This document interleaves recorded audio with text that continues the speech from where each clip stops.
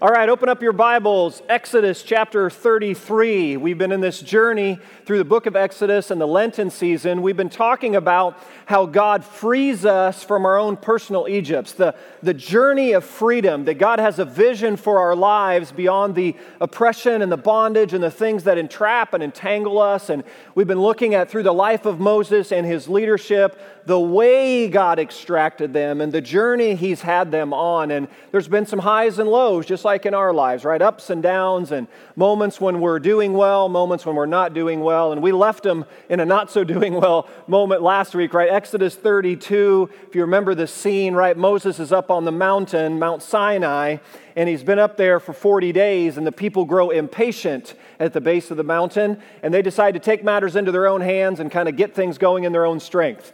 Now, generally speaking, does anything good come of that when we kind of just take things into our own hands? We're going to get it going in our own strength. Usually at Exodus 32, right, is a great picture of like, just one of those cringe moments. And so Moses comes down, the people have built a golden calf, and they're bowing, and they're trying to like get God's presence to move at a pace because they're impatient. They're like, he's taking too long. We don't know what's happened to him. We need to get moving towards the promised land. And as a result of that, thousands of people lose their lives. So I think Moses and Aaron, where we leave them off last week, they were doing a lot of memorial services, funeral services, gathering people together and reflecting on the soberness of what happens when we don't follow God and do it His way. And remember the swiftness of God's response, and it seems so harsh and extreme, is that, remember, He's got a lot of eggs in this Israelite basket. He's got a lot on the line because it's about His people, His nation, His fame, His reputation, to display His character to the surrounding nations. It isn't just about getting them to the promised land, it's about who they'll be when they get there. And so Exodus 32 is a window into the stuff that still needed to be formed and shaped in their character. And so this morning we pick up the story, chapter 33. I've entitled today, The Vocabulary of the Free. Then the Lord said to Moses, "Leave this place." Now this place is Mount Sinai, you and the people you brought up out of Egypt. So V, jump ahead to the map for us for a second. We'll come back to this verse. But I just want to give you like geographically where we are. So there's a map coming. Sorry, V, I jumped ahead on you there. But the map shows like Sinai and then, yes, no, we getting there? Oh boy, I messed them all up. Sorry, that's on me. There we go. So there we go. We got Sinai's in the south. So they were in Egypt, right? And they've gone 400 miles from Egypt up to the promised land. But they had a little detour through the Red Sea. Now they're down at Sinai. It's about 300 miles from where they are at Sinai, north up to the promised land. So when he says, leave this place, the place is Sinai, and they're headed north, about a 30-day journey, roughly 10 miles a day if they had a good long day on their walking. So about 30 days would have been the most direct and efficient route from where they were to the promised land. All right, now back to the text. So it said, leave these people you brought up out of Egypt, go to the land I promised you on oath to Abraham, Isaac, and Jacob, saying, I will give it to your descendants. I'll send an angel before you to drive out the Canaanites, Amorites, Hittites, Perizzites, Hivites, and Jebusites. Verse 3, go up to the land flowing with milk and honey, but here's the key line, underline this in your Bibles, but I will not go with you because you are a stiff-necked people. Now, stiff-necked people is Bible term for like hard-hearted, hard-headed, rebellious, stubborn. That's what stiff-necked means. It's like this picture of it's like when they try to pull an animal a certain direction and the animal resists and pulls the other way. You're stiff-necked people and I might destroy you on the way. It had to be quite sobering coming off of chapter 32's scene there. So you see the offer? Here's the offer. Okay, the offer in Exodus 33 is presence, P-R-E-N-S-E-N-T-S, but no presence, E-N-C-E. Do you see it? Presence, meaning God says, okay, I'll go before you. I'll drive out the Hittites, Amorites, Hivites, Jebusites. I'll drive out the ites. I'll take you into land flowing with milk and honey. I'll go before you and do all that. That's the presence. But what's the but I won't go with you. Do you see the offer? Presence, E-N-T-S, but no presence, E-N-C-E. Listen how Larry Crabb puts it this way. I put this quote in your notes. If you haven't already got your notes out, you can scan it with the QR code in the chair in front of you, and you can pull these up. But here's what Larry Crabb says. It's harder to enjoy God than his blessings. Offer a young child the choice of having daddy present Christmas morning with no gifts, or having daddy absent and a stack of gifts piled high beneath the tree. And the child might choose the gifts. Kids, great to have you here in our worship service this morning. Good to have you. You know, you might be looking at your dad right now and go, Dad, 50-50. Which way I'd pick? That's what Crabb's getting at. Listen, only the mature value the blessing of presence, notice E-N-C-E, over the blessing of presence, E-N-T-S. Until we develop a taste for God, we prefer a better life of blessing from God over a better hope of intimacy with Him. And because we prefer control over trust, we return to a more acceptable kind of linearity, a version of our own making, one that we can handle to see to it life works as we want.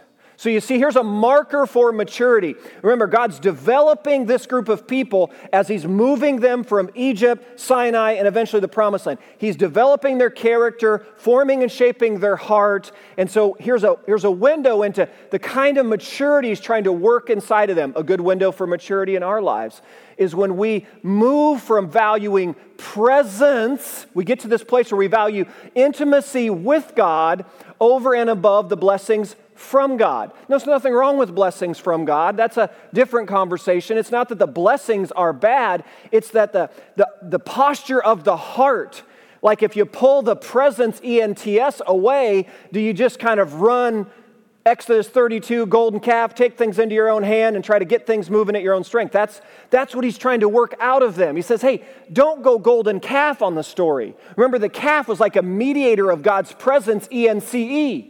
And so He's like, hey, don't take things into your own hand. He's trying to get them to value this with God life, this intimacy with Him over and above blessings from Him. Do you see that? So there's the offer.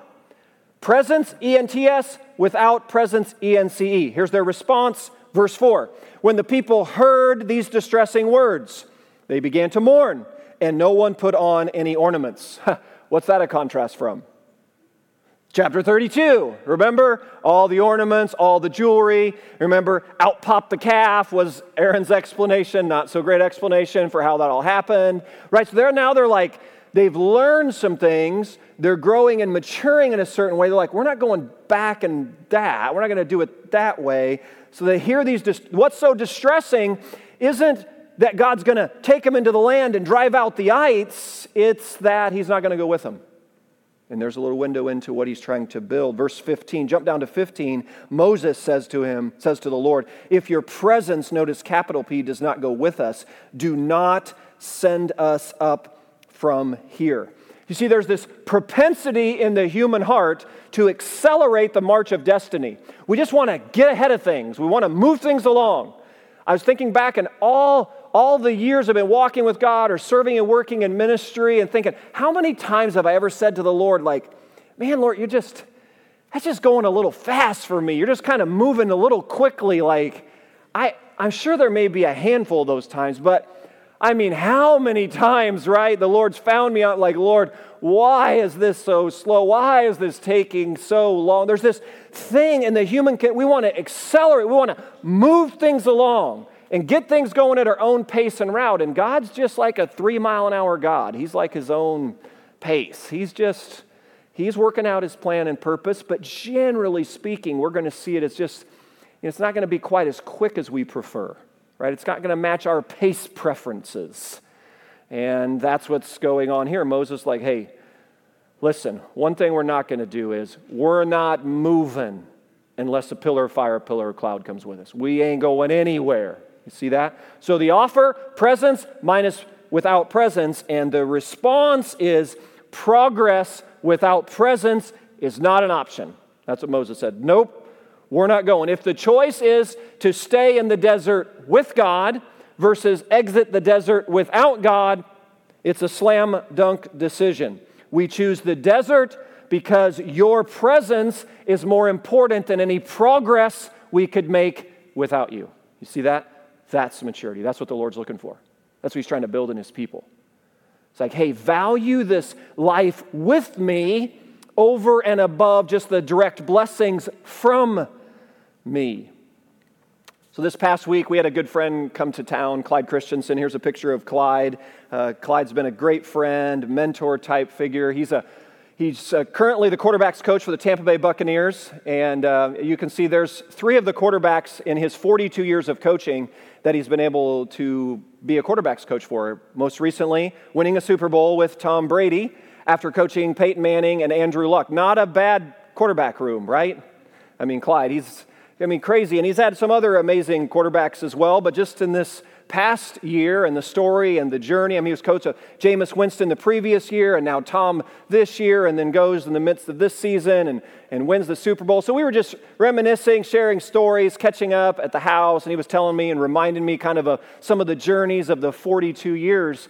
And he told me the story of when he left Indianapolis. He was here, I think, for 14 years with us. That's when our friendship grew the most, because we were on staff together there. We were leading coaches' Bible studies together, and he was a great spiritual leader for us. And he sensed in the midst of a really great environment, obviously being Peyton Manning's quarterback's coach is, it's a pretty good deal, and he had a great relationship there. And he felt like God was kind of leading and prompting him to take an offer that was being given to him to join the Miami Dolphins and become their offensive coordinator.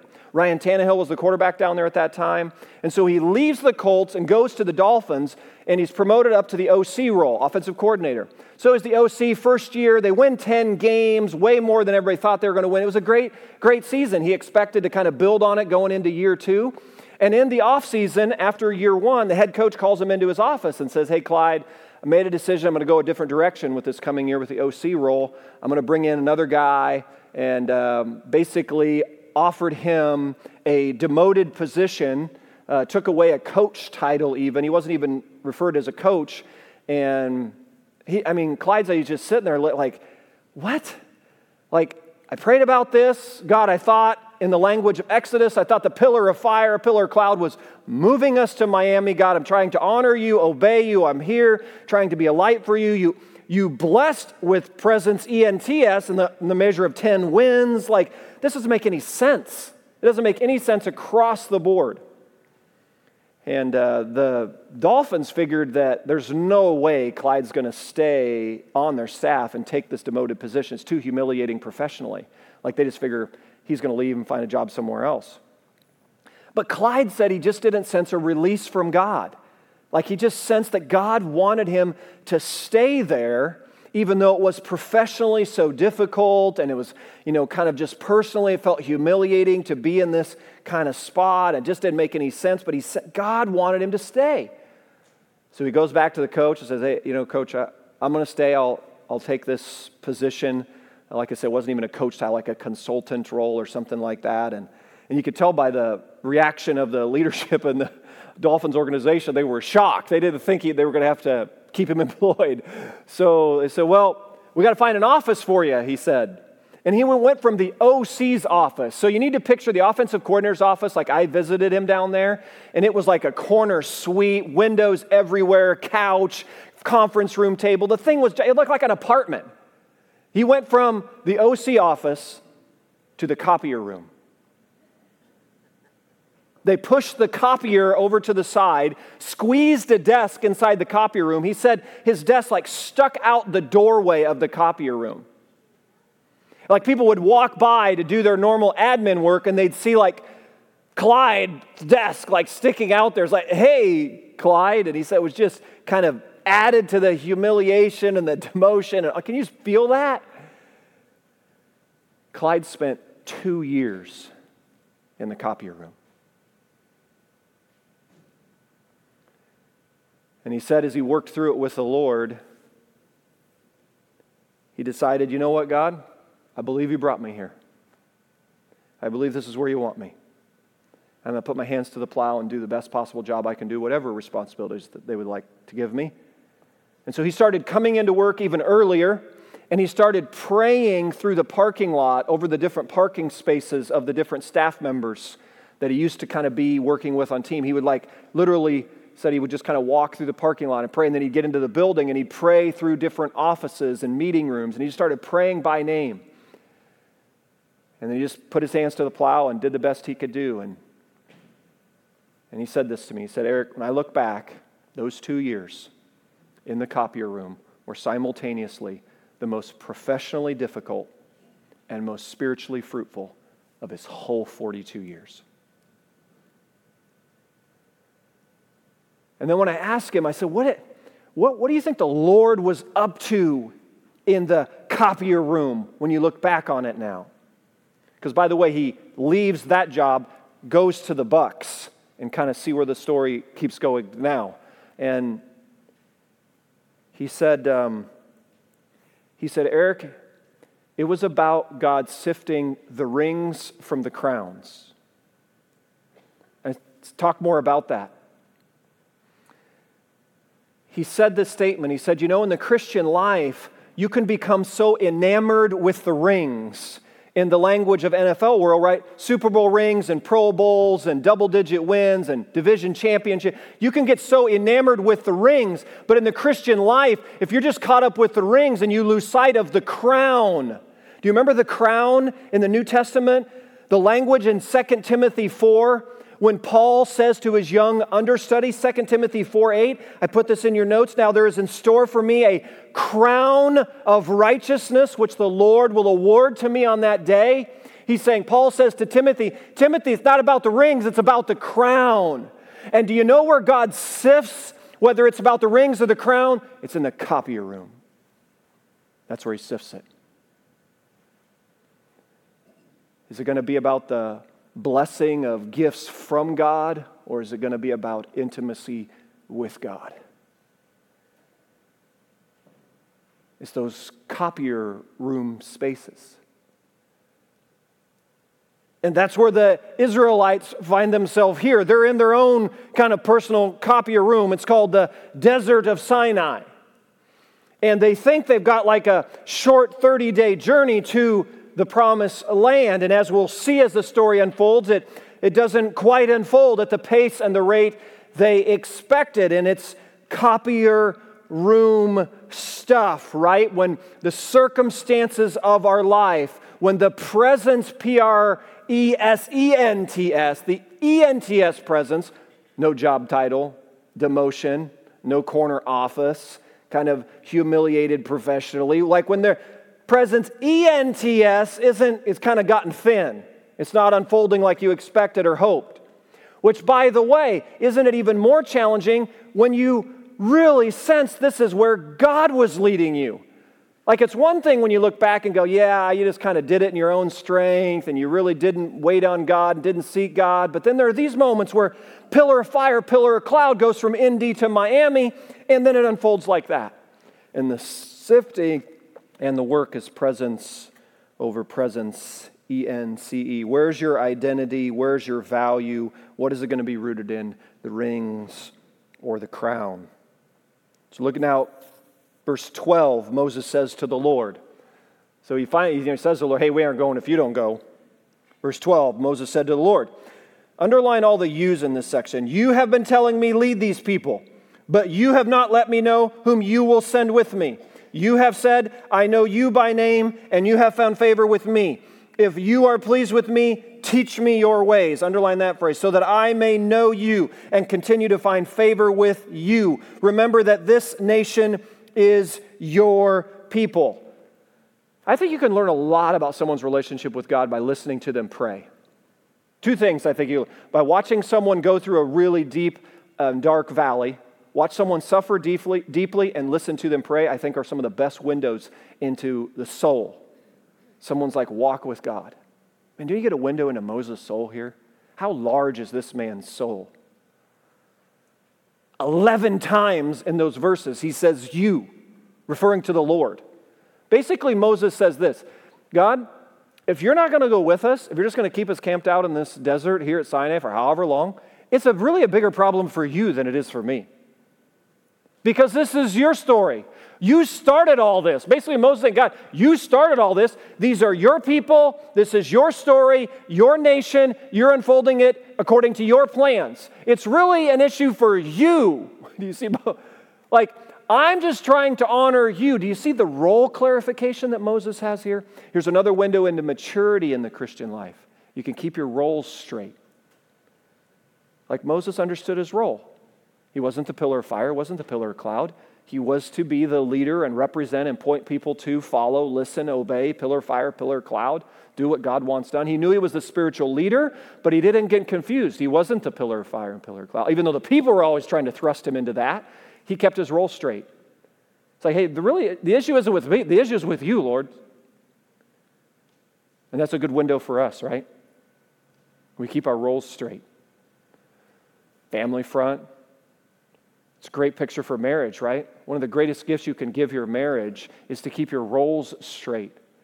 One of the pressures that gets put upon marriage is when you look to your spouse to be something that God never intended for them to be.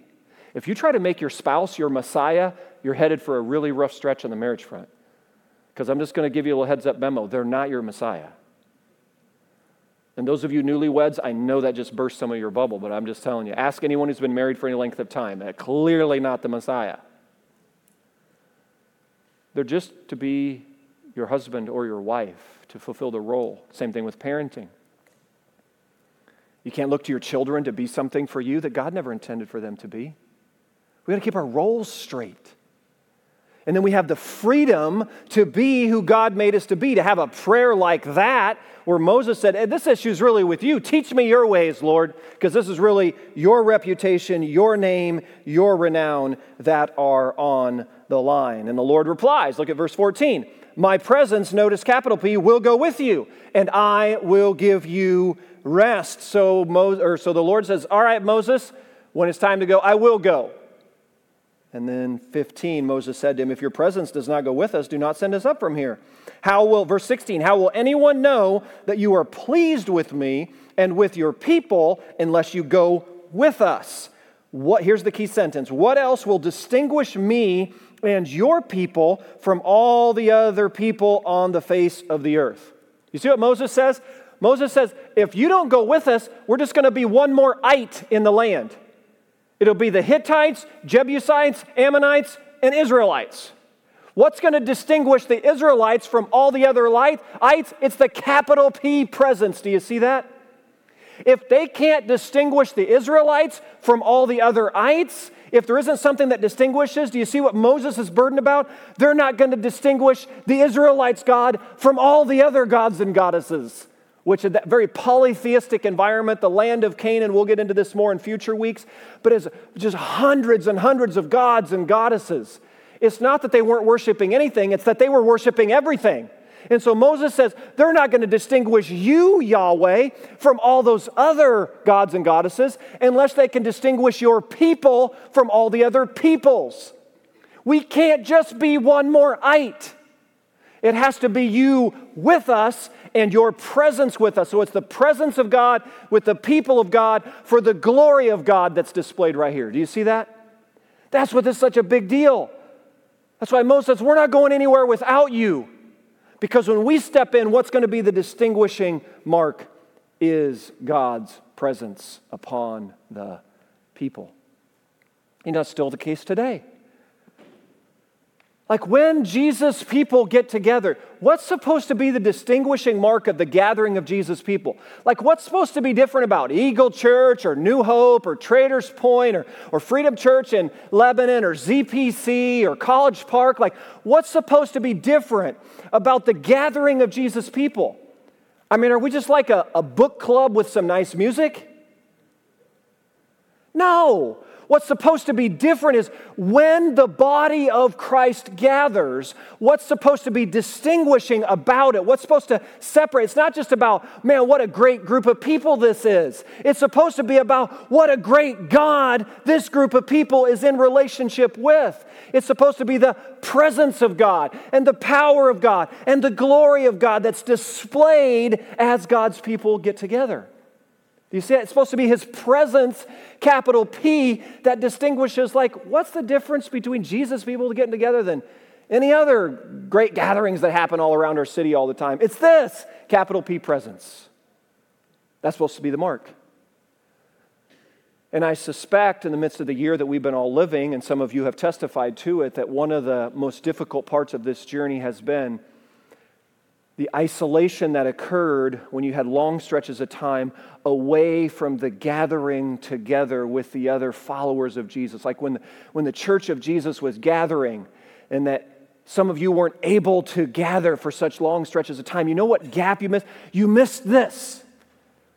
You miss what Moses is getting at here, this distinguishing element that something happens in our lives way beyond just, certainly you miss connecting with one another, but ultimately the church of Jesus is to be about God. That we're His people to display His glory and His story of all weeks of the year that we're heading into. We steward the most amazing story. The single most life-transforming story in the history of the world is Palm Sunday to Resurrection Sunday. There's no 7 days in the history of the world like we're about to walk through, church. It's about Him. It's about His presence, His story, His fame, His renown. It's not just exclusive to Eagle. This is all of Jesus' people, all the body of Christ gathered in all the places, 190 nations. That's what we're to be about. And of course, on this side of the cross, the pillar of fire, pillar of cloud that was external for Moses on this side of the cross and the empty tomb and this side of Pentecost, what was external in Exodus 33 has come internal by the power of the Holy Spirit. So that's how Jesus can be simultaneously present. Here, He's just like at Mount Sinai, pillar of cloud, like He's in Sinai. He couldn't be in Sinai and Jerusalem. But now, by the power of the Spirit, 190 nations, 2 billion people, wherever Jesus' people gather. Presence of God, power of God, glory of God to display. Like what distinguishes that? Let's see how pleased Moses, or the Lord was with Moses' prayer and response. Verse 17. How pleased was He? The Lord says to Moses, I'll do the very thing you have asked. That's who you want leading the prayer ministry in the local church, right there. Now, I know a lot of you got a lot of great prayer lives, but man, that's strong. Don't you want to have a prayer life like Moses? I'll do the very thing you've asked. Now, that's strong right there. Because I'm pleased with you, and I know you by name. And then verse 18 says, now show me your glory. So what is it that Moses asked for? He said, teach me your ways, verse 13. See that? Teach me your ways, verse 13. Guarantee to me your presence, verse 15. And show me your glory, verse 18. Church, that's the vocabulary of the free. That's the prayer language of the copier room. That's what happened when God sifts presence E-N-T-S from presence E-N-C-E. Teach me your ways, guarantee to me your presence, and show me your glory. Worship team, why don't you come back up? I'm going to draw this together, just kind of a couple reflection questions this morning, because I have to believe this morning there's some who feel like Coach Clyde in Miami in the copier room. I suspect some of you in your own personal copier room moments. Some of you stepped out, stepped forward, followed God's leading, do what God's asking you. Pillar of fire, pillar of cloud could have been something on the work front, could be something on the home front, financial front, ministry front, whatever front. You've ended up in your own personal copier room. Like it isn't unfolding in any way like you expected, hoped, or prayed it would. And you're sitting there. You're saying, Lord, where are you in all this? The presence E-N-T-S is pretty thin. And I wonder if there's a loosening of the grip, like Clyde discussed, maybe a changing of the focus from the rings to the crown. Is there some sifting going on in that space to say, it's not that you didn't follow God's leading properly, it's just that He had some other things in mind as you stepped out and stepped up into that. It didn't match your expectations. And one way you know you're kind of in that space and feel like you're maybe making some headway is when you begin to craft some prayers that reflect Moses' prayers, when you're able to keep your role straight, recognize who God is, who you are, what's your part in all of this, and you can get to the place where it's like, teach me your ways, guarantee to me your presence, and show me your glory. God, I'm not moving, I'm not going anywhere unless you go. There's no, like progress without presence, it's not an option. And the only thing that's going to distinguish what's going on here is you. This isn't about me, this is about you and your name and your fame and your renown. Let's pray together. So, Father, just want to take a moment and just thinking about maybe some who find themselves in their own copier room situation and setup. And I pray that you would give them your perspective, that you'd shine the light of your hope, and that you'd pour out your Spirit. And Lord, I pray that in all of our hearts we'd become far more enamored with the crown that awaits us at the end of the run than the rings on the journey. And maybe there's some that have been experiencing some of the rings, and we give you glory, we give you praise. If there's been an outpouring of tangible blessings, we don't take those for granted. With a heart of gratitude, we say thank you. And a real mark of maturity might be, man, how do we handle it when things are going really, really well? It's still about the presence, ENCE. So help us, sift us, mature us, grow us. Thank you for your vision that's beyond enslavement to freedom. And as we step into this week ahead, thank you that you gave us the clearest picture of what it means to be free.